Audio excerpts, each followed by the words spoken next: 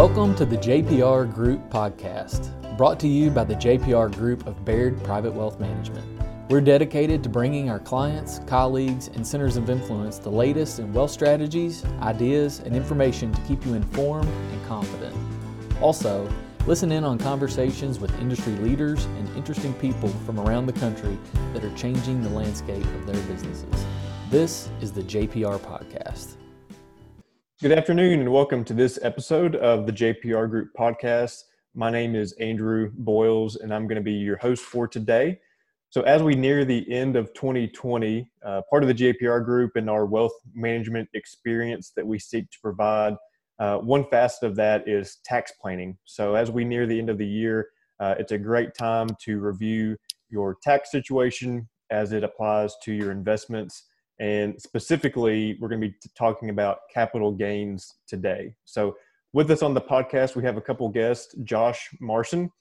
Josh is a certified investment management analyst, and he leads our investment research and the due diligence process for the investment platforms that we offer to our clients. And then we also have Mike Jennings, who is the founder of the JPR Group and actually owned and operated a tax office for a number of years in Morgantown, Kentucky. So Josh and Mike, thanks for being on the podcast today. Good to be here. Thanks for having us.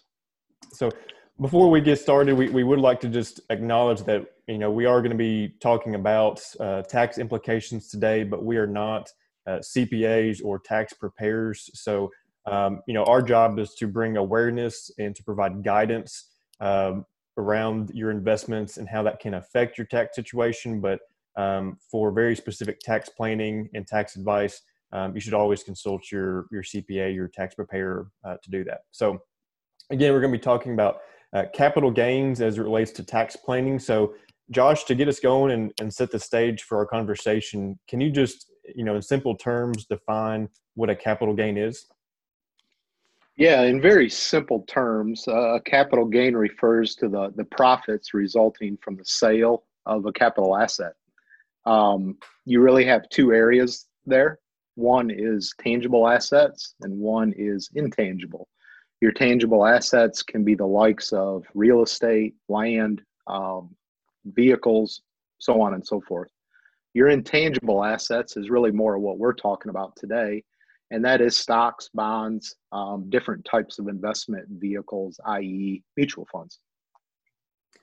So you mentioned mutual funds there at the end. So, we have a number of clients that own mutual funds. It's a very popular investment vehicle because it does allow for somebody to own, sometimes hundreds of individual securities kind of wrapped up into one fund and help them diversify. So, Josh, can you speak to something unique about mutual funds as it relates to capital gains?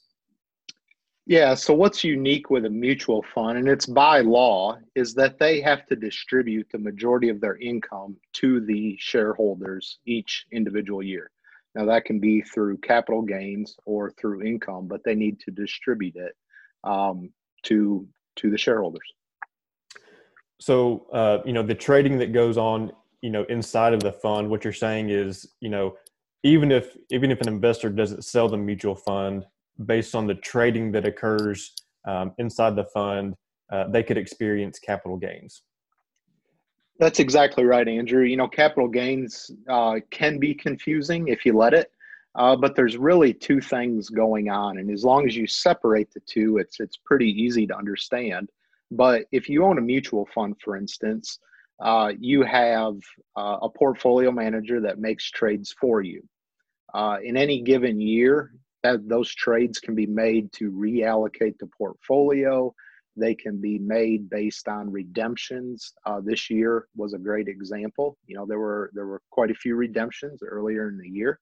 And portfolio managers are forced to sell at times assets in the mutual fund that are at gains.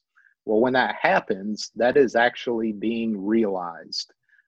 You have no choice when they really do that. And you, once again, are the one that comes back to taking that gain. Now, the other side of the box is you actually owning the mutual fund. So on that side, you decide when the gain is realized or unrealized. And that basically happens when you decide to sell to generate, cash flow or revenue. And at that point, the gains would be realized on your side. So it's really two separate boxes that you want to look at.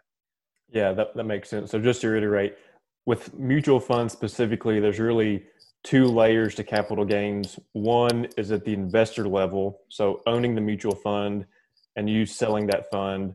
And then the second layer would be at the mutual fund level and the activity that occurs inside of that you may never see. That's exactly right. So Mike, with that in mind, can you explain what implications the market environment that we've seen here in 2020, what could that mean for mutual fund owners? Well, of course, in March of this year, we saw the market fall rather precipitously. And as a result, some investors panic and choose to sell and get the market and at the worst possible time. Fortunately, I can say that JPR Group had very, very few clients that did that. We were calling clients and talking about this might be a good time to add, and it certainly was not a good time to sell. But when people panic and get scared, they become irrational and they sell stocks at the wrong time. If you're a mutual fund manager and people are wanting to sell their shares, they redeem those. And so you have to raise capital to send them their money, which means you're going to have to sell some of your stocks. And if you're selling stocks that you bought a number of years ago, you may well be selling those stocks at a gain, even though the market's down. And if that is the case, that gain then passes on to shareholders. And so it's a result of the market decline in March and people panicking, selling, and money managers being forced to raise capital and sell stock to do that. So Josh, as I mentioned earlier, you lead the investment research and the due diligence process for our team. So you come across a number of different mutual funds, types of mutual funds from different fund companies that offer those. So can you speak to, we're talking about capital gains here. Are these unique to specific types of funds? And can you speak to the regularity of it? So is this something that happens every year, every other year? What should investors expect? Yeah, and it's a great question, but historically, if you look over, say, the last 5 years on an annualized basis, right about 66% of active equity mutual funds have distributed capital gains. With that said, another point is that about 80% of mutual funds distributed capital gains in 2019. So when you look at those two numbers or statistics, it is a normal operating procedure. Some years they have losses that they can write against the gains, but in an average year, your typical equity mutual funds, they do pay capital gains. They're difficult to completely avoid, but working with the correct team, they're very uncomplicated to manage around some of those gains. Josh, can you speak to mutual fund owners? That's a wide range of people. So what types of accounts are specifically affected in these capital gains and mutual funds? Is it brokerage accounts? Is it IRA accounts, 401ks? Can you just speak to, what types of accounts would be affected by capital gains being paid out? Yeah, that's a great question for everybody listening. When it comes to capital gains, it is specific to what we would call a brokerage or individual account. So a taxable account. Any individual that has a qualified account, i.e.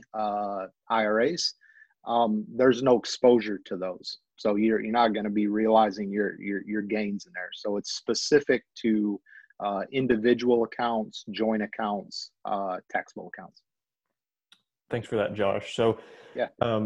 Josh, throughout some of those statistics that you shared with us, it sounds like this is a fairly common occurrence from year to year to expect these capital gains. So, Mike, can you speak to the process that our team goes through and some strategies or things that clients can implement to help either mitigate those capital gains or just at least manage them better? I will, Andrew. Our team was very diligent in taking tax losses back in March, April, and May. The importance of that is, had we not taken those losses then, we wouldn't have the opportunity to do that right now.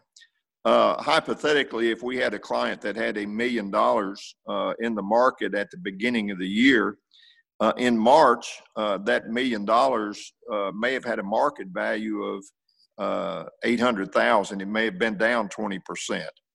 And if we did nothing, those were unrealized losses. So now that account, if most balance accounts have recovered and back where they were at the beginning of the year. So that $1 million account that went down to $800,000 now is worth back $1 million hypothetically. We've recovered, but we don't have any loss. But because our team was diligent back in March, April, and May when the market's down, we would move from one mutual fund, for instance, a mutual fund in dividend-paying stocks, to another mutual fund also in dividend-paying stocks, just to realize the gain.